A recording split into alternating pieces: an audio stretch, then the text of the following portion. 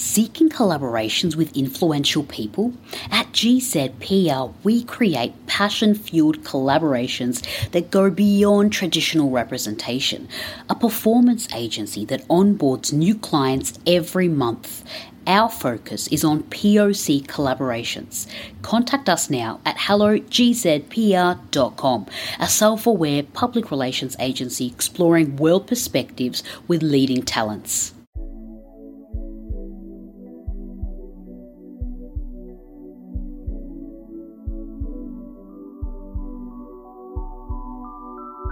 Hello and welcome. My name is Tiffany Farag and welcome to Get to Know You, a podcast for those who want to open conversations and access deeper dialogue, where conversations can become stronger when we explore our thinking and behavior. Every Tuesday, a new question will be asked to a guest speaker. Genuine people here to have insightful conversations. A big announcement. A new course has started called How to Get to Know You. We'll be giving away the first lesson for free on the website. The link is available in the show description. My guest speaker today is an award-winning creative strategist, director, copywriter, and speaker working on marketing and branding projects based in Lakeland, Florida. He's the founder and owner of Social Mosaic Communications, a responsive branding boutique and consultancy. He's worked from global giants to up-and-coming startups and everything in between. Alex is also a board member for the organization 100 Roses from Concrete, based in New York City. Under the Social Mosaic Communications, Alex has proudly collaborated with many clients throughout the years. Prior to Social Mosaic, Alex was a director of digital strategy and PR for Shifoni Lee, where he helped Alessi Foods, UBS, and MGT Consulting, among others. Prior to that role, he was a creative director for Publix Supermarkets, where Alex has helped build a creative omni-channel team focused on CRM, loyalty, e-commerce, and social engagement. Alex's life story began in Mayagüez, hope I'm saying that right, Puerto Rico, where he focused his childhood energy on the arts. He graduated from the University of South Florida, and he's 17 years into his marketing and advertising adventure. Alex believes in revolutionizing culture and the power of inspiring people through meaningful branded experiences. His core belief and guide is create with purpose, an idea built on three core values: transform moments, challenge the norm, make a statement. Welcoming Alex Santiago to Get to Know You. Welcome, Alex. Hi, Tiffany. Thank you so much for having me. Thank you so much for coming to the podcast. So, tell me more about Social Mosaic Communications. Yeah, so Social Mosaic Communications began as a literal middle finger to the ad industry when I was going in school. I could not get any internships when I went back to portfolio school. I started working when I was 19 and I had experience, but I couldn't land any internships. And in the spirit of youth, I had started my own bands. I had started my own studios. I had opened my own labels. And I said, you know what? Maybe I'll just open my own agency. And one of my mentors told me that the best way to build a portfolio was to help nonprofits. And Social Mosaic Communications became that front. It became the brand that I envisioned to start doing work for my portfolio while I was going to portfolio school. And you'll hear a lot of this industry. You have to pay your dues before paying dues. So there's a lot of that. So basically what ended up happening is 11 years later, I leveraged the brand as my freelancing kind of front. And when the pandemic happened and I was let go from the last agency I was in, I just decided if I was going to die on the advertising sword, that I was going to do it on my own. So I decided to pull my LLC, and I have been independent ever since. Fantastic. So what is your core focus in your agency? Like, do you have a specialty of some sort? Yeah. So we like to say we do business plan to brand book. We are in the business of purpose. We're in the business of truly helping a startup understand, or a small business understand, why they're in business in the first place.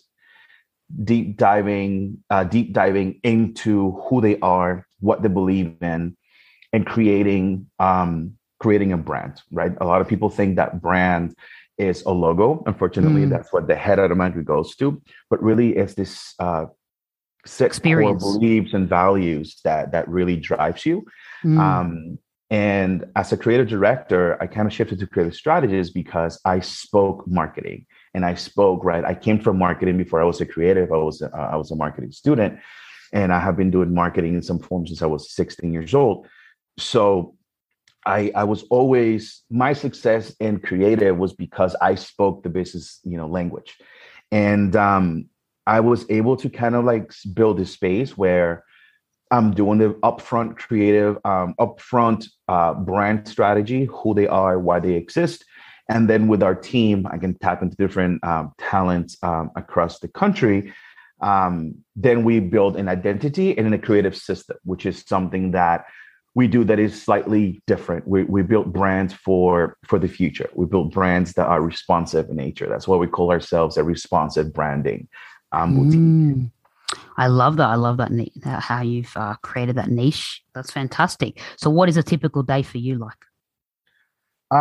For me right now, it's a little bit slow, to be honest with you. COVID has completely changed everything. I think like everyone will open every sentence with that.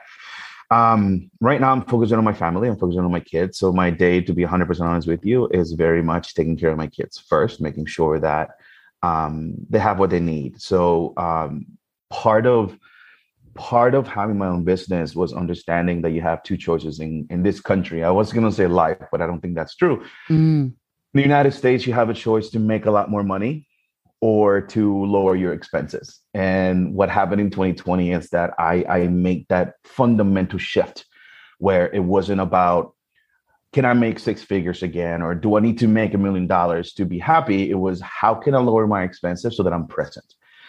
Present for my children, present for myself, because I am very vocal and open about my own mental health struggles.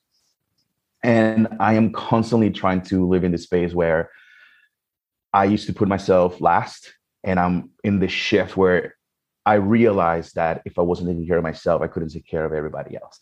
So my typical day is first and foremost taking care of my children. On the other side, I am working on the clients that we do have right now. I have a couple of consulting clients, and consulting is really fun. That's the second half of the business, because consulting, because I have had such a broad experience from marketing to strategy to copywriting to production, consulting is coming in and really filling these gaps wherever they need me. So I have a couple of different clients who I am doing anywhere from business strategy to content strategy to social media strategy. And then I'm turning it around and I'm working with organizations to do programming. And, you mentioned 100 Roses from Concrete. That is a steady part of my day where if I'm having a conversation with Kenny, who brought us together, shout out to Kenny Thacker. If we're not having conversations, throughout the days, then we are planning for what's coming next. And that has kept me, really busy. In the pockets here and there, then I'm always writing. I'm very active on social media. And I do my best to educate. So anytime that there's anything happening in culture, anything that I love doing strategic breakdowns. So if there's a great campaign, I'll do like a quick strategic breakdown on, an Instagram story, for example. And then a lot of that becomes really my marketing strategy. How I promote the business is showcasing the expertise through the education lens. And that's a passion that goes directly into my personal purpose of inspiring wisdom through education. I happen to do it through the lens of marketing and advertising because that's the space where I live. So it's really interesting because I've been able semi-successfully. So obviously very stressful. Entrepreneurship is hard, and you don't know where your next check is going to come from. But I am living, doing the things that I want to do, helping people who I believe in. So there's a dynamic there where success is not just a financial figure as much as the output and my my internal satisfaction, which is something that is fundamentally different than, Alex 3 years ago. Yeah, that's so beautiful. I love that. I love that you sounds like it. You do what you want to do because you're doing all kinds of things in different places. So it's like I feel like doing this, I'm gonna do it. And that's like something that I don't think a lot of people limit themselves, and you're not doing that. So that's really, really fantastic. And what is the difference? What changed from Alex 3 years ago? What was the mindset shift? What happened? That's a great question. So life is the simple answer is life happened. um I something that is very, for the people who know me, who hear this, I am not afraid to self-reflect, and I am bluntly honest, including myself. um and I'm always assessing myself. What am I doing? Why am I doing it? That's something that, again, I believe that because that comes naturally to me is why I ended up in this space that I'm in. And I just started looking at the world slightly different, right? Not just the financial needs of a career, but truly for someone who spoke about purpose all the time. I was starting to lose mine, right? And it's because of the needs, right? Like keeping the lights on, paying your bills. It's scary, and a lot of leaders who I speak to, that is the fear. Um, I'm one of those, I guess, crazy ones who decided to step down when my health started going to shit. When my pardon my French, No, no, you're fine. when my health started, going downward, when I found myself in hospitals, when I started finding out that all these things were happening to me, I had to do a true pause. And I decided to step down from a leadership role that I was in at the time and started reassessing and really what is my purpose. And I went out to the West Coast and I did this whole purpose, process with the help of a wonderful coach, Mark Shashan, who's been part of my career in different ways. And I realized that I was lost in a line with an organization that I just did not believe in, right? Like with the things that they were doing were not aligned. So I moved on, right? Like I realized that I wasn't a victim. I just evolved. I changed. So I was almost like I was driving myself insane trying to change an organization that, like, they were successful being themselves. I was just no longer aligned with that. And that's hard. A lot of us get lost in that, right? So I went to a different organization, of February 2020, and March 2020, the whole world shuts down. Yeah. And then coronavirus, COVID, as we know now, all of these months later, we it has exposed so much of what people really are, right? It has brought the best of us. It has brought the worst of in us. And long story short, that tenure was very, very short. I realized, that it was not a good fit. They realized it was not a good fit, and I just, they moved on, let me go, and that's when I started doing kind of my own thing. So it was this combination of, my health started speaking on my behalf when I was, putting away. The world gets hit with, this massive, historical pandemic, and my self-reflection pushed me to keep exploring and keep asking why of myself, and having those hard conversations with myself and my spouse, who obviously, like, I wouldn't be able to do any of the things that I do without her support and her own, love for what we're doing. And you're speaking to someone who has suffered his whole life with anxiety and depression, which means that I have never been great at living in the moment. I'm always, like, my uncle gave me this beautiful little nugget a couple of years ago. And he was like, anxiety keeps you fearing the future, and depression keeps you stuck in the pain of the past. And I knew about this word mindfulness. I knew about mental health. I was educating myself in all these areas. I went to see doctors. I took the drugs, um, but none of it was really helping, And mindfulness became the obsession. Like, how the hell do I practice mindfulness? Like, what does that even mean, right? And I'm not a very religious person, and religion is where a lot of people are able to center themselves in those rituals and sometimes dogma. And for me, I'm very much child of the universe, and I'm very much, what objective truths can guide you. I found myself trying to understand, how do I practice mindfulness? And really, it became an exercise in deletion. It was an editing exercise. And as a copywriter, Hearing out. Yeah, as a copywriter, like, you understand, like, the magic is in the edit, right? Like, you start cutting out the fat, you start cutting out, and that has been the exercise. What do I not need? What do I need to keep myself centered? And I'm still in it. I'm going through it. I don't have a solution. I just have a journey. That's right. It's never endless. It's just, that's how it is. That people have to realize. Until we go back to the dust, right?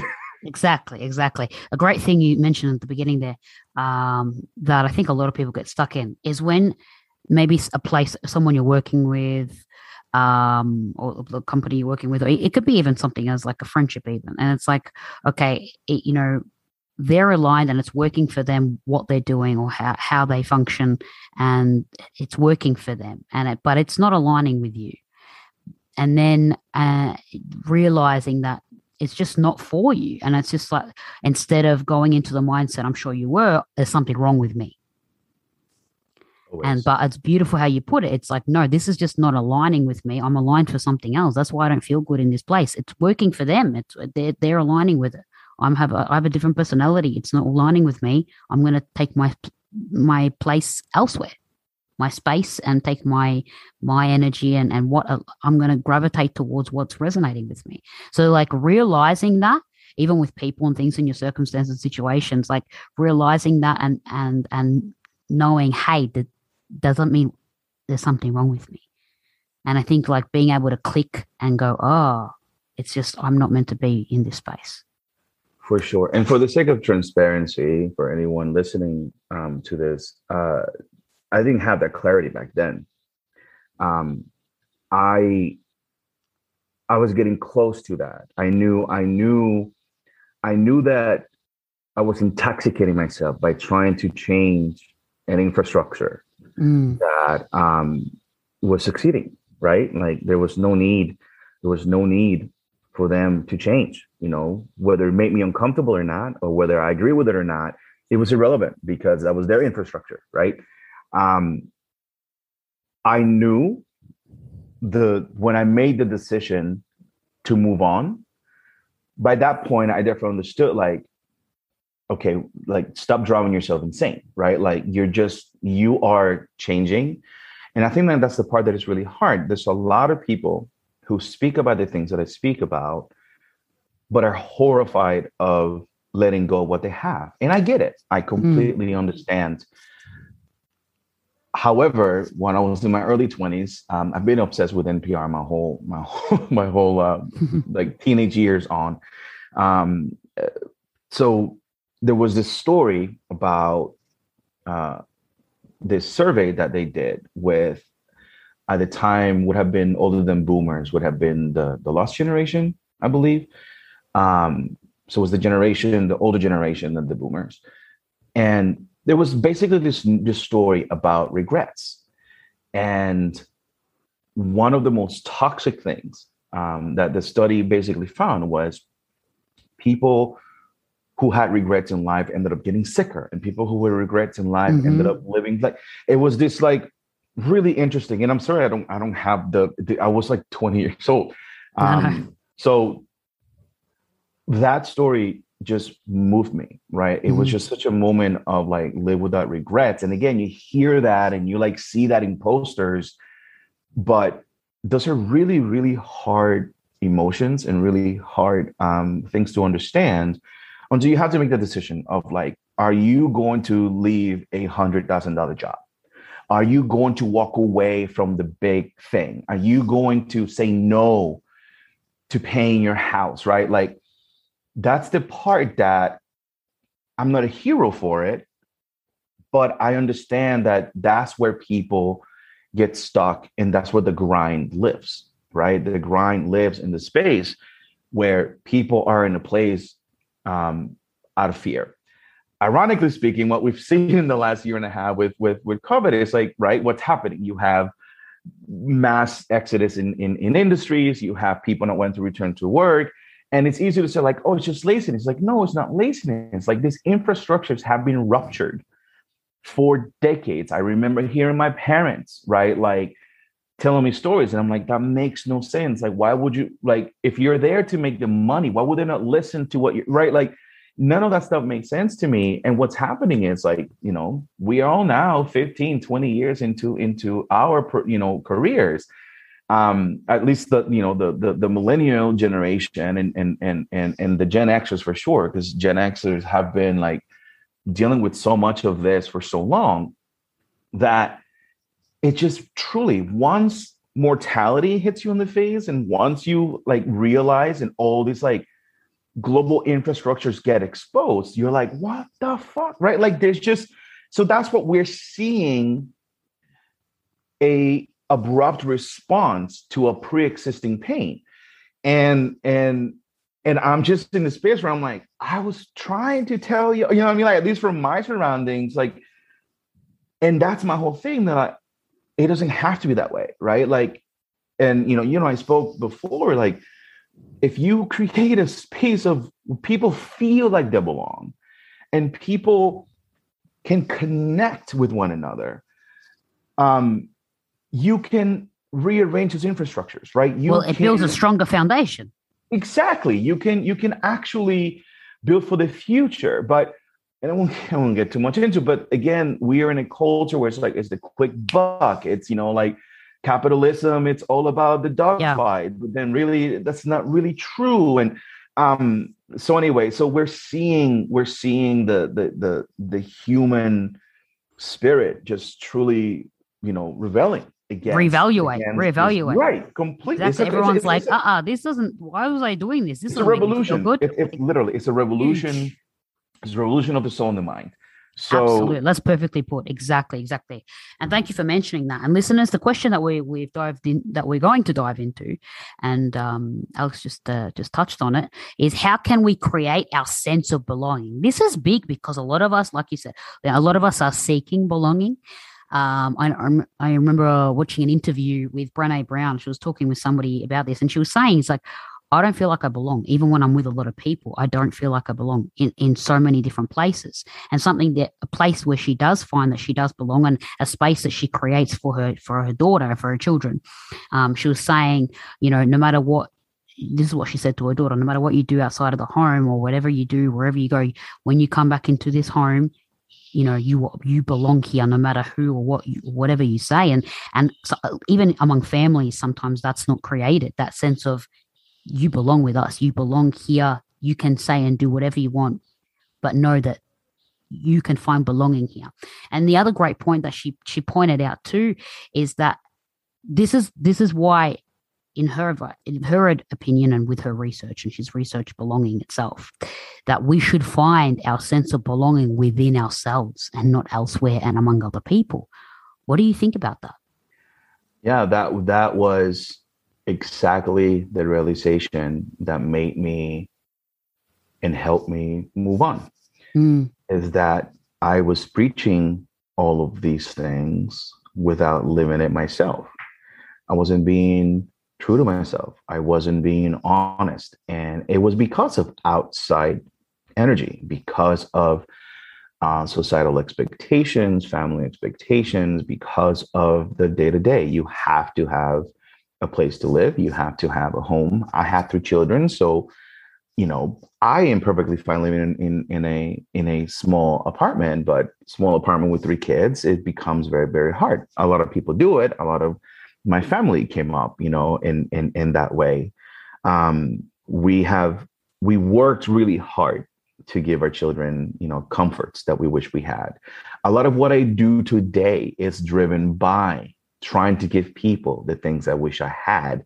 I'm sure that I have a therapist session at some point to work through that and sort that out. But that's something that has been the hardest. That has been the hardest, because when you have the conditions that I live with, being mindful can quickly turn into a nightmare, right? Like, what do you mean? What do you mean by that? Being mindful can quickly turn into a nightmare. So, with someone like myself who struggles through anxiety and depression, I picking this up from Chester Bennington, who we lost to suicide about 5-6 years ago. He said the most dangerous neighborhood that I'll ever walk through is between these two ears. And I say that all the time. Like, this is a dangerous neighborhood. When you have mental health issues, which a lot of people have and are dealing with because of these massive collective, right? From 9/11 as a 16-year-old, seeing planes crash into buildings, to collapses, seeing our families, lose jobs in the Great Recession, this pandemic, there's a lot of collective anxiety. There's a lot of collective mental health issues that affect us, a lot of us. I have something that I believe is an extension of genetics, right? Like my mother struggled through mental health issues as well. And I had a very loving but tough childhood. So when you're mindful, when you're trying to be present, I'll give you the hard example is, I realized that my mindfulness, my most simplest mindful moment is cooking. When you're cooking and you're slicing and you cannot be anywhere else. Otherwise, you're going to burn it. You're going to cut yourself, right? Drumming is a great stress reliever for me. It's a great recovery.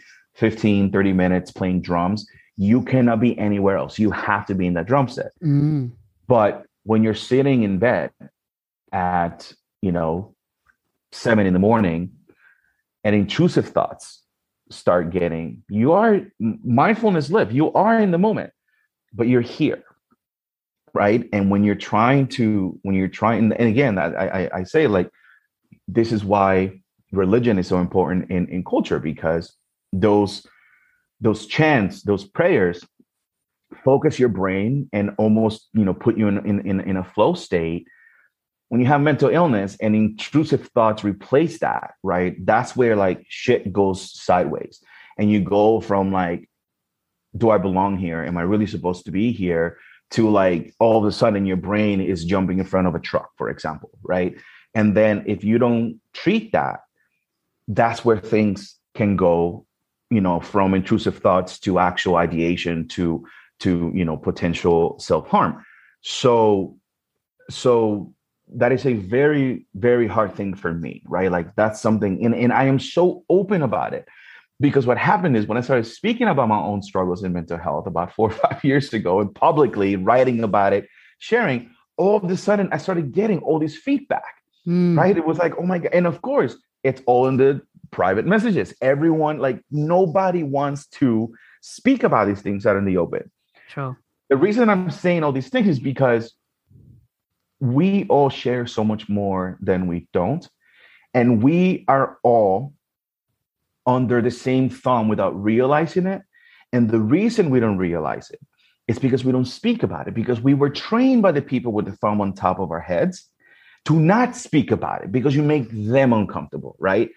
And that's the part where belonging comes in. And as a person who, I am a brown man, I came to this country not being able to speak English, and ending up as a writer, ending up, as a public speaker. Like, it's something that it means a lot to me, but it's also something that when you are in a marginalized group, when you are in a non-dominant group, you have more empathy for other people's experiences, right? Mm-hmm.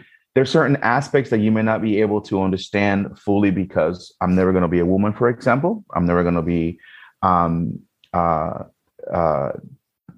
Jewish, for example. Like I'm not, there's all of these different groups that are going through very similar oppressions and very similar, I keep saying the thumb, like we all have the thumb over our heads, but we live in a space where we're not supposed to talk about these things, right? Sure. And what happened is, as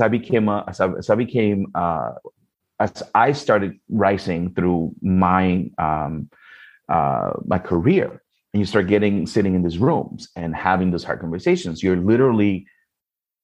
are making decisions that fundamentally would change someone's lives, right? Like taking somebody from a $30,000 job into a $80,000 job. It is life forming, right? Like once you have that kind of responsibility, it shifts things. But unfortunately, you also see how bias affects people. Yeah. And that's why mental health is a huge part of things. That's why a lot of people talk about diversity, equity, and inclusion. And there's a whole infrastructure and financial system that has been built around that. I like to speak about belonging because it's so much bigger. Everyone who feels marginalized, everyone who feels like there's a pressure on top of them, what they don't realize is that someone else is making that so. And the saddest part is that most people who uphold that pressure don't know that they are part of a bigger system, right? Mm-hmm. And I'm not saying conspiracy, I'm saying culture. Cultural norms is what kind of puts all those pressures in place. And I just simply believe that if people took a step back and realized the similarities, right? Even though the experiences are different, the behavior is the same, right? The treatment is the same. That's why I speak about belonging all the time. And I did put out a survey out in my channels, and I asked people what they thought belonging meant. And it was interesting because I was expecting more conversation, but what I didn't know? kept getting, or was the same response? I think it's a hard. I think people don't want to have hard conversations. It's very uncomfortable. But the people who did respond, it was the same response. It was family. Everybody thinks family. Yeah. Which is but funny. Not always, it's not because we celebrate like every family is dysfunctional. That has been a societal. That's right. That's right. And I think like it's funny because I think that a lot of us romanticize the idea of things versus actually living inside of things. Which the new Matrix, I don't know if you saw the new Matrix. No. So there's a new movie coming out. The trailer just broke, and that is the whole notion of: are you living in a reality, or are you living in a simulation of a simulation? So like the layers of, right? Like we like the idea of family, and like, but really it's Disney's version of family. It's movie versions of family. It's not really like. Family is fucking hard. Like raising these 3 kids, it's fucking hard, right? Like, like absolutely. Living under the same roof with hormonal people is fucking hard. So there's no fairy tale family. That doesn't exist. Right. So here's the thing: we know that, but we also, the first thing to belonging is family, right? Because, and I think like that is the problem, that it's so much easier for us to live with the symbols of things and the surface meaning of things, versus actually dealing with the reality of life. And I believe that is self-preservation. There's, I'm sure, people much smarter than me who understand why that is. I don't know the names of it, but that is my observation. So in asking my community, my friends, what belonging meant to them, it was interesting because automatically I'm like, family, that makes sense.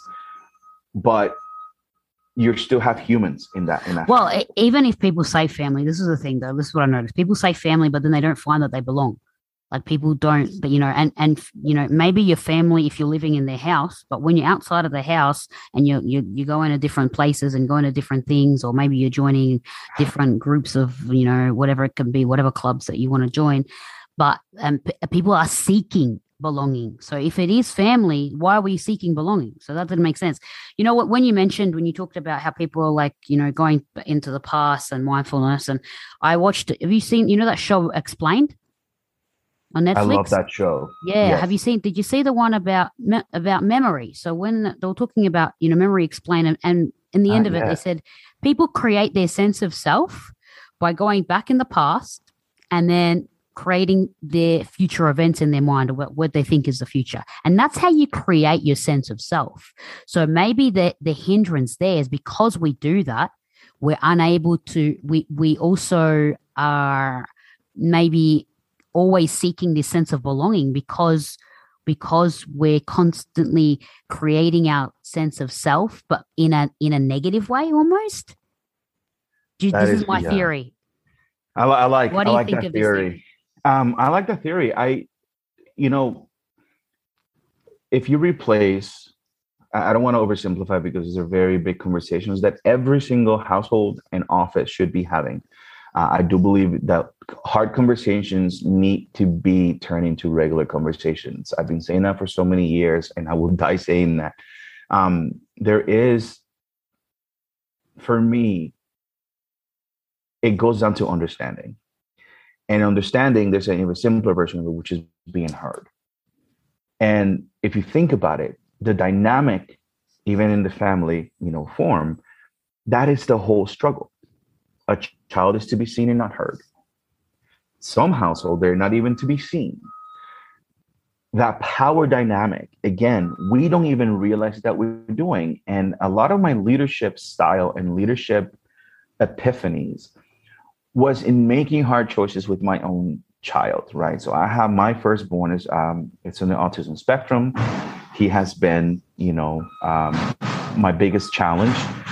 Sorry. No worries.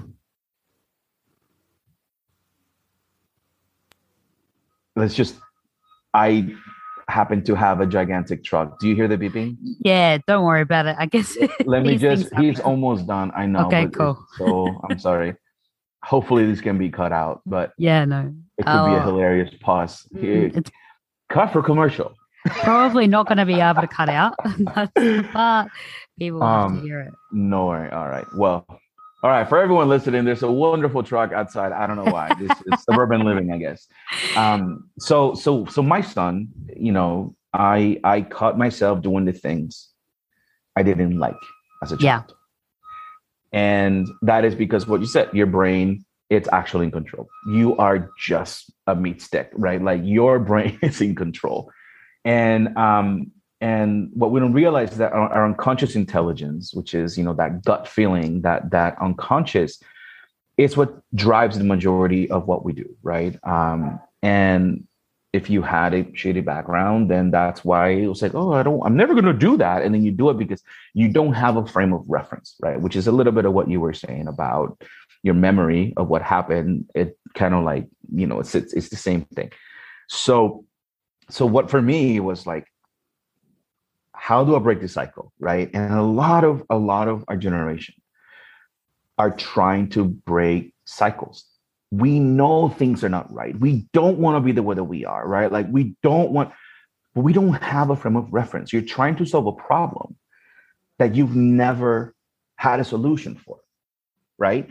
You might have nuggets, but you don't have infrastructure to solve it. You have more infrastructure to run a factory and a school and a daycare that you do on how to just be a good human being.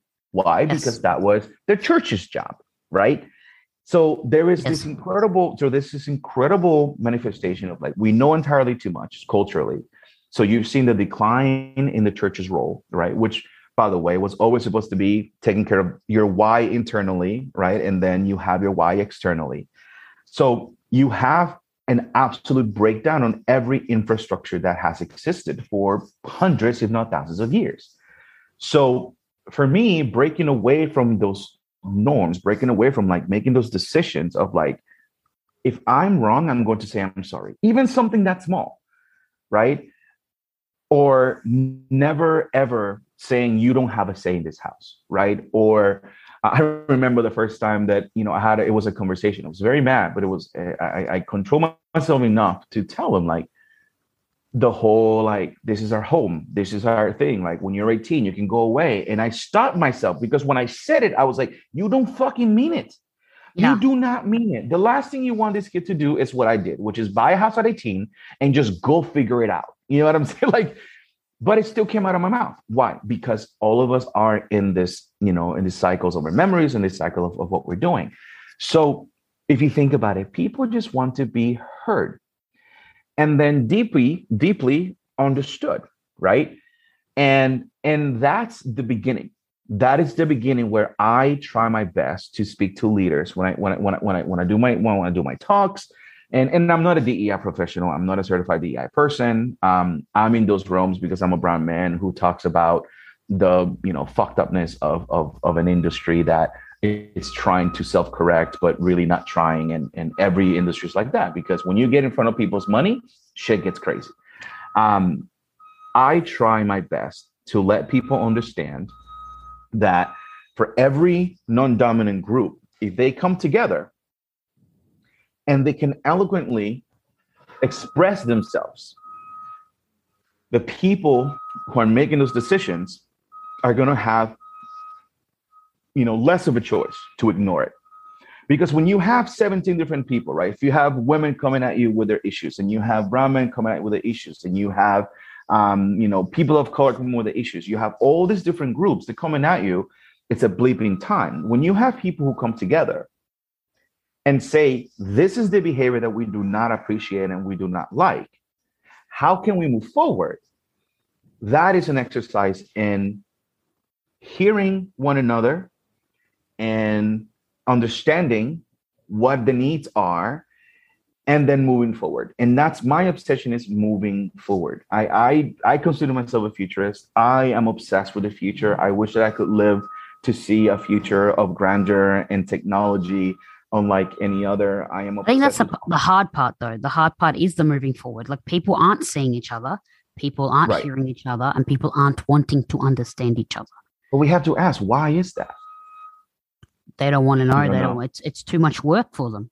It's too much work. Why do you want to? You have to spend too much time doing it. Of course, it isn't profitable. There's a lot of time that you need people.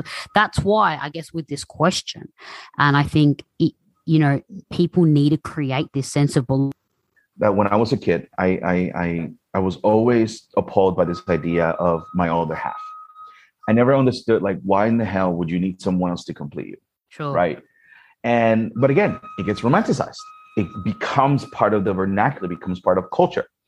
And I always believed, I'm like, a relationship should be someone who makes you better, right? Like, you are both rocks for one another. Feel good, makes you better, absolutely. Exactly. So it makes you better. And I believe that is a big part of this.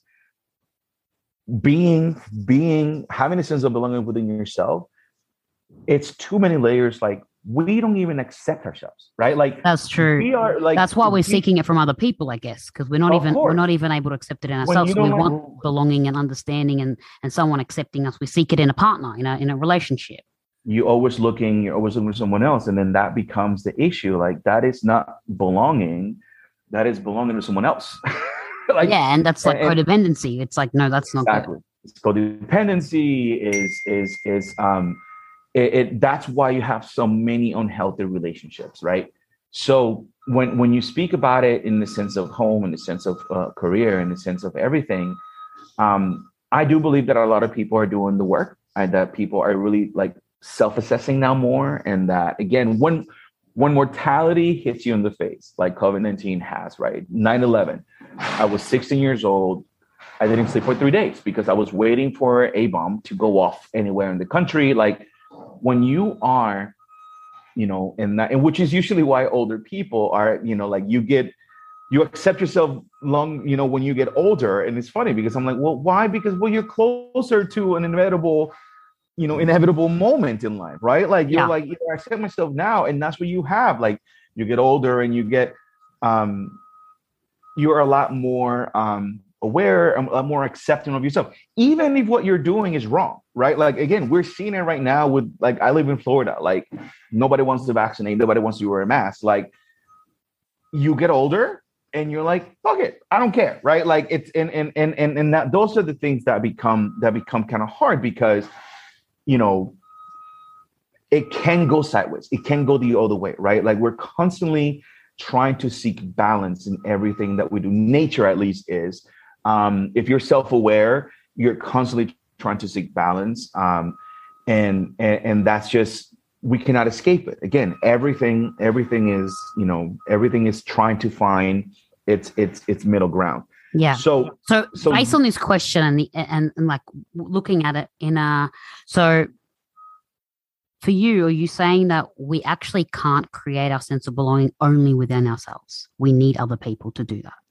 Absolutely. Yeah. I think like you will always trying to understand yourself. You were always trying to, you're always going to battle accepting yourself. I do believe that as a species, and I'm not like, not just the human, like as living things, finding other energies is part of what life is. I'm obsessed with the atom. I've always been obsessed with the atom. I believe that all answers to the universe lives inside of the atom. And all that is electrons going back and forward. Absolutely. You feel people's right? vibes. You feel people's energy. That's why you know, people can say all the right things, but you're like, no, I don't feel good around this person. Why is that?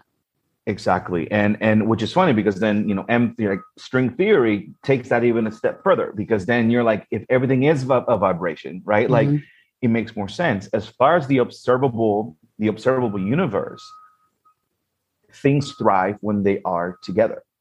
Sure. And humans thrive when they are together. You perform better when you become a team, when you are together with people. And that's why the ultimate thing we crave as humans the most is human connection. So I think I agree with you. I think, you know, I think there needs to be a strong part of knowing who we are, or like accepting ourselves. I think if you accept yourself, you're not altered, or you don't feel insecurity about not finding your sense of belonging, or not being aligned with a certain company, or not being aligned with certain friends, because you're accepting who you are. It's the biggest illness. I'm not good enough. I'm not good enough for this job. I'm not good enough for this family. I'm not good enough for these friends. Again, that is such a painful but real thing that is happening right now. And something I want to say, I had this huge epiphany this summer. I went to Puerto Rico, so my family had been a decade since I had been. Wow. And it was a long, long time. And my last day, I had this really great conversation. It was in the context of political. It's not relevant. The takeaway was really relevant, which is there's more money, there's more profit in conflict. Mm-hmm. Okay. And this is, again, if anybody can take anything from me in this. What do you mean, for companies or in families or in general? In general, you think there's more profit in conflict? People don't have to deal with each other. There's more profit. We'll check. So check this out. What I mean by that is that when you have a dominant figure, right? So let's do family first and business second, if you allow me. Mm-hmm. So let's say a father, right? I'm a father. A father who keeps the family in conflict. What is the father to that family? Just give me one. So what is the father in that unit? He becomes the guardian. Yes. He becomes a decision maker. He becomes the final say. Yes. Right? My word. Why? Because I'm the man of the house. Yeah. I'm sure everyone has heard this in their lives. Yes. There's more profit in conflict. So if that person, right? Let's switch that. It's not about being a man. It's just an easier example. If you have, let's say 4 women friends. We all make fun of this. There's been movies made of Mean Girls. There's been so much money has been made on, like, there's always the one starting shit. Why? Because they're seeking attention, and it's always the same story. It's all about I'm in control. I'm in dominance, right? When you go into the workspace, right? If I'm making sense. If you go into the workspace, it's the exact same behavior. There's more profit in conflict. So it's more profitable to keep people fighting one another, instead of in an office, because then they tell you, like, you're the manager. The manager handles the conflict. We need a manager. We need a manager to play the role between all these people, right? So you're saying a leader wants conflict? No, I'm saying the last point, that decision makers, people in dominant positions. Yeah. Okay. Now I'm going to the biggest level that we have, which is government. Government needs conflict. You need to have war to make money. You need to have farmers fighting one another to get a better deal. When we're based on the lowest price, the only way you can get the lowest price is people going at each other. What happens is, in a world of, say the 1800s, where basically New York City and London and Paris were the only three places making decisions for the whole damn world, a farmer in Florida wasn't aware of that. They didn't know, right? They didn't know that we're doing things up in New York that were going to affect them for the next 30 years. Redlining, right? There's a whole bunch of people in fucking Washington deciding what the lines in all of these different areas are going to be, right? So what happens? You're creating conflict, right? So what happens is all of those systems, and that's what's funny when people say, I'm not political. It's like everything is political, because every decision that politicians make affects you directly in some form. So I had this epiphany, and a lot of my struggles is that if you don't have a DEI problem, you don't have DEI people. Right? If you don't have gas shortages, which is completely invented by futures in the markets, then you don't have profit, right? Like, so it's something that is just innately, that is the other side of humanity, right? Like those sides, we do have negative energy running through us just as much as, right? We have as many electrons as we have, like we have more electrons than we have the proton and a neutron, right? That's my guide. I see the world a little simpler. It needs to be, right? You can show up though, like, I guess, like daily, you can show up if you're mindful, you're present, you practice meditation, you do what makes you feel good, you're projecting a positive energy to people. Like if you're able to have a routine of doing certain things, obviously we'll all have our shit days, but if you have a routine of doing things and you are aware of your emotions and what you are projecting, you can maintain a higher frequency. When people do, like as you're talking about, I'm very much into this too. As you're talking about vibrating on frequencies, and like we're all made of atoms, so we're all vibrating. Like humans have a frequency. They don't realize you can measure humans' frequency. When they say you're at a higher frequency, you're actually more peaceful, you're more content, you have gratitude within yourself. When you're vibrating at a low frequency, you're jealous, you hold grudges, you're angry. This is basically, and people can measure this. We can measure this frequency within ourselves. So it is like, if you're actively aware of this, you can create, daily routines to make sure that you are vibrating at a higher frequency. For sure. And that's I think like the beauty of this conversation is in that you are responsible for that component. You are responsible for what your day-to-day is going to be. My challenge to the world, I suppose, is how do we collectively evolve the systems in place that we know are not working, that we know are not benefiting the majority of people? Yeah. That is why belonging is so important to me, because what I'm saying is, yes, there's work to be done. Yes, there is baggage that comes with historical bias and systems that are in place.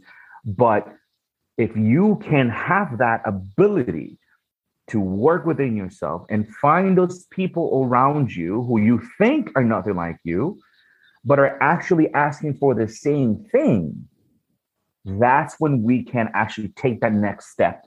Absolutely. As a society, as a people, as a country, sure. I think the what you hit on the nail on the head there in the beginning of that was that, to make this societal or bigger move forward like you want and like we all want, the issue is that, and this is the point and the intention of my podcast, is understand yourself. Go inside yourself, understand why if you are exploring yourself more and knowing your limits and why you think certain things about certain people or why you don't, or why you are not aware, and having this higher awareness and working on yourself, that is when we can make a bigger shift forward with people, with big infrastructures that are built. Unless people are working on the infrastructure within, the big push forward will not happen. Well, I cannot say any better, so I'm going to shut the fuck up because yes. Yeah. 100%. Yeah. And I think that's and that's what you said. Like you said, a lot of things that we need to move forward or push forward or work on, or things, like you said, we're not taught how to be human. We're not taught, they don't educate us on our emotional intelligence at school. They don't educate us on why we think certain things. They don't, schools don't have time, or they don't want to. And in a lot of households and families, the parents are working all the time. They're not even around, like, a lot of poor families and things like that. Like, so it's like, unless we build these systems at a foundational level, like in schools, we need to, like, for you to make these grand changes, like, you need to start by putting these systems and putting some not protocols, but putting in like emotional intelligence courses starting when you go to kindergarten.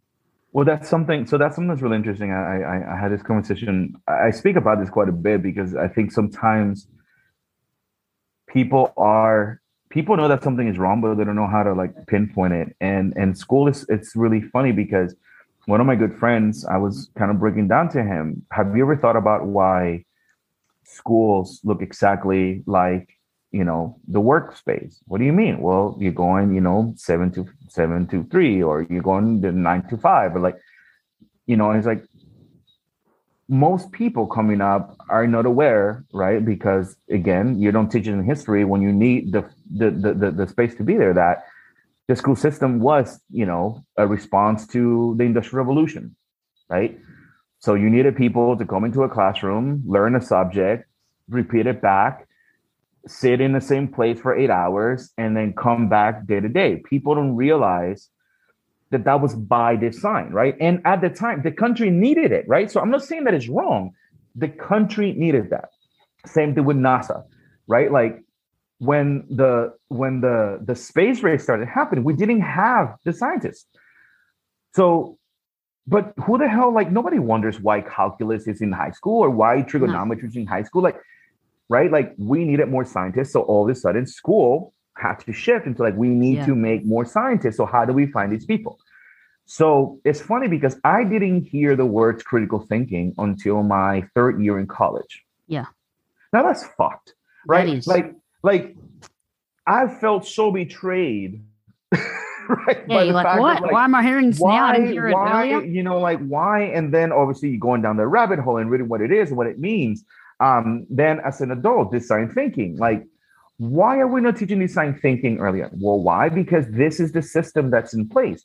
And just, again, I'm speaking of the United States, just how our roads and bridges infrastructure are falling apart, all of our other systems are falling apart because they're 100 years old. The whole world changed, and no one wants to stop making profit for 5 years because they cannot see that they're going to be able to make profit for the next 100, right? Like, and that is the part that I just, that's the one part that makes me boil, right? Like, sure, absolutely. I totally understand. I talk about this all the time too. I'm just like, why are we working most of our life? I don't understand this. Who made life where we have to be working most of our life?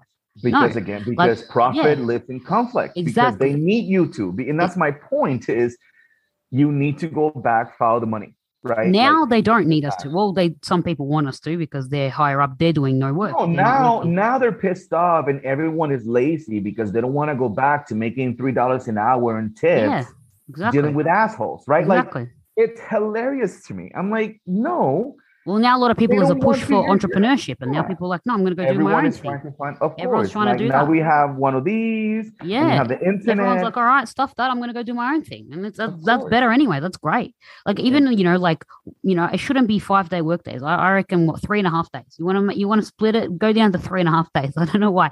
Why do we have, even in like countries like, if in Finland, they have 4 day work days and 4 day schools, and they don't give the kids any homework. Yeah. They give them a 3 day weekends. And A lot of companies are there's starting to do that now. 4 day work weeks. some of the most successful people. But here's the thing: that what is also happening beneath that is that they're also automating everything, right? So I think in the next between Earth spitting back at us and man trying to again increase their profit by eliminating the human variable, like automizing everything, the role of robots. There's a lot of really big heavy shit that the humankind are not aware. Like, what the fuck are all these people going to do, right? Like, there's going to be a really really serious, come to Jesus moment, or whatever, for lack of a better term. Like, there's going to be a huge collective moment of what the fuck is our role now, right? When everything gets automated, when like it's going to be really interesting. And I'm an optimist, even though I have all my struggles.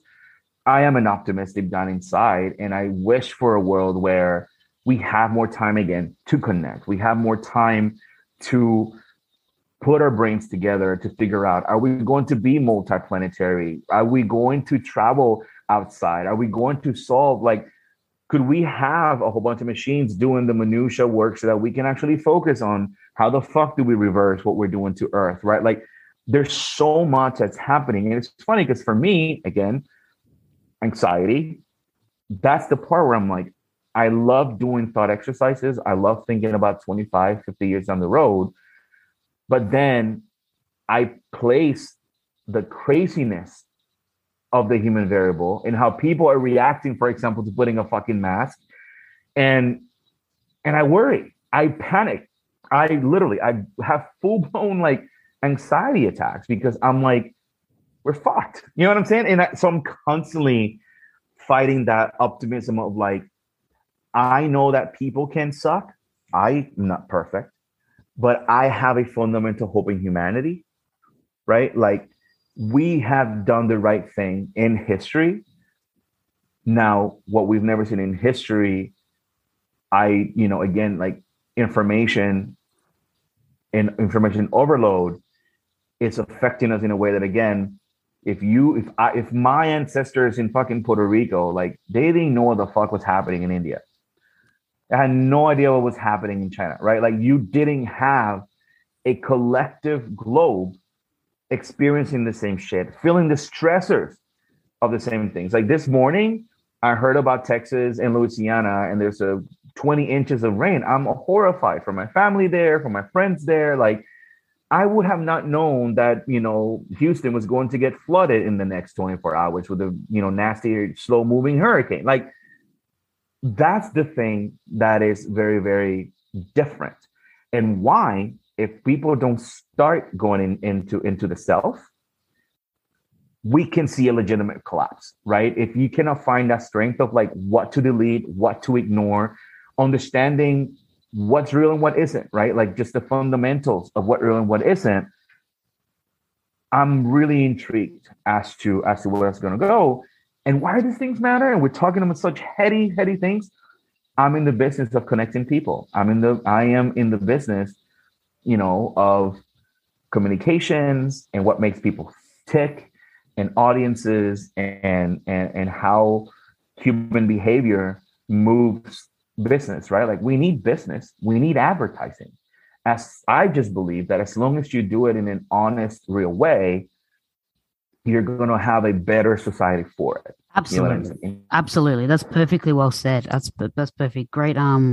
Thank you so much, Alex. This has been a really great conversation. I love how we just dove into it and we went into all these different places because it all is connected and it's all relative to each other. So thank you so much for this wonderful conversation. And I love to ask my guest speakers at the end of each podcast, how did this conversation with me right now made you reflect or highlight anything to you? This conversation made me very hopeful. Again, talking about belonging, the fact that other humans we just met maybe 2 weeks ago, the fact that you are exploring, questioning, and speaking about very intimate things that I often don't get to speak about is very refreshing and is very hopeful for me. And the fact that you're recording it and giving it out to the universe is very exciting. So thank you for your time, for your insight, for your intelligence and your wisdom. It's such a true honor to meet you, to be here. So thank you so, so much. Thank you, Alex. Thank you so much. And where can people find you? I am all over social media. SOSAIC. Sosaic. That is my handle in every single platform you can find me. Perfect. Well, I'll tag you in that for the listeners, and they can connect with you there and on the social media. Just Google me. Perfect. Excellent. Well, thank you so much. Thank you. Thank you for listening to Get to Know You. If you enjoy this podcast, rate, review, and share the podcast on Facebook or Instagram. You can tag me at Get to Know You with Tiffany Farag. In my mission to open conversations and access deeper dialogue, I want to hear from you listeners. The question again, how can we create our sense of belonging? Leave an audio, video, or a message on the Facebook or Instagram page of your response to today's question, including your name and where you are from. We will include some different responses in next week's Get to Know You Cafe to further deepen dialogue on this topic. If you have any topics you would like us to discuss, be sure to tag me to post with your question. Join us every Tuesday on Get to Know You.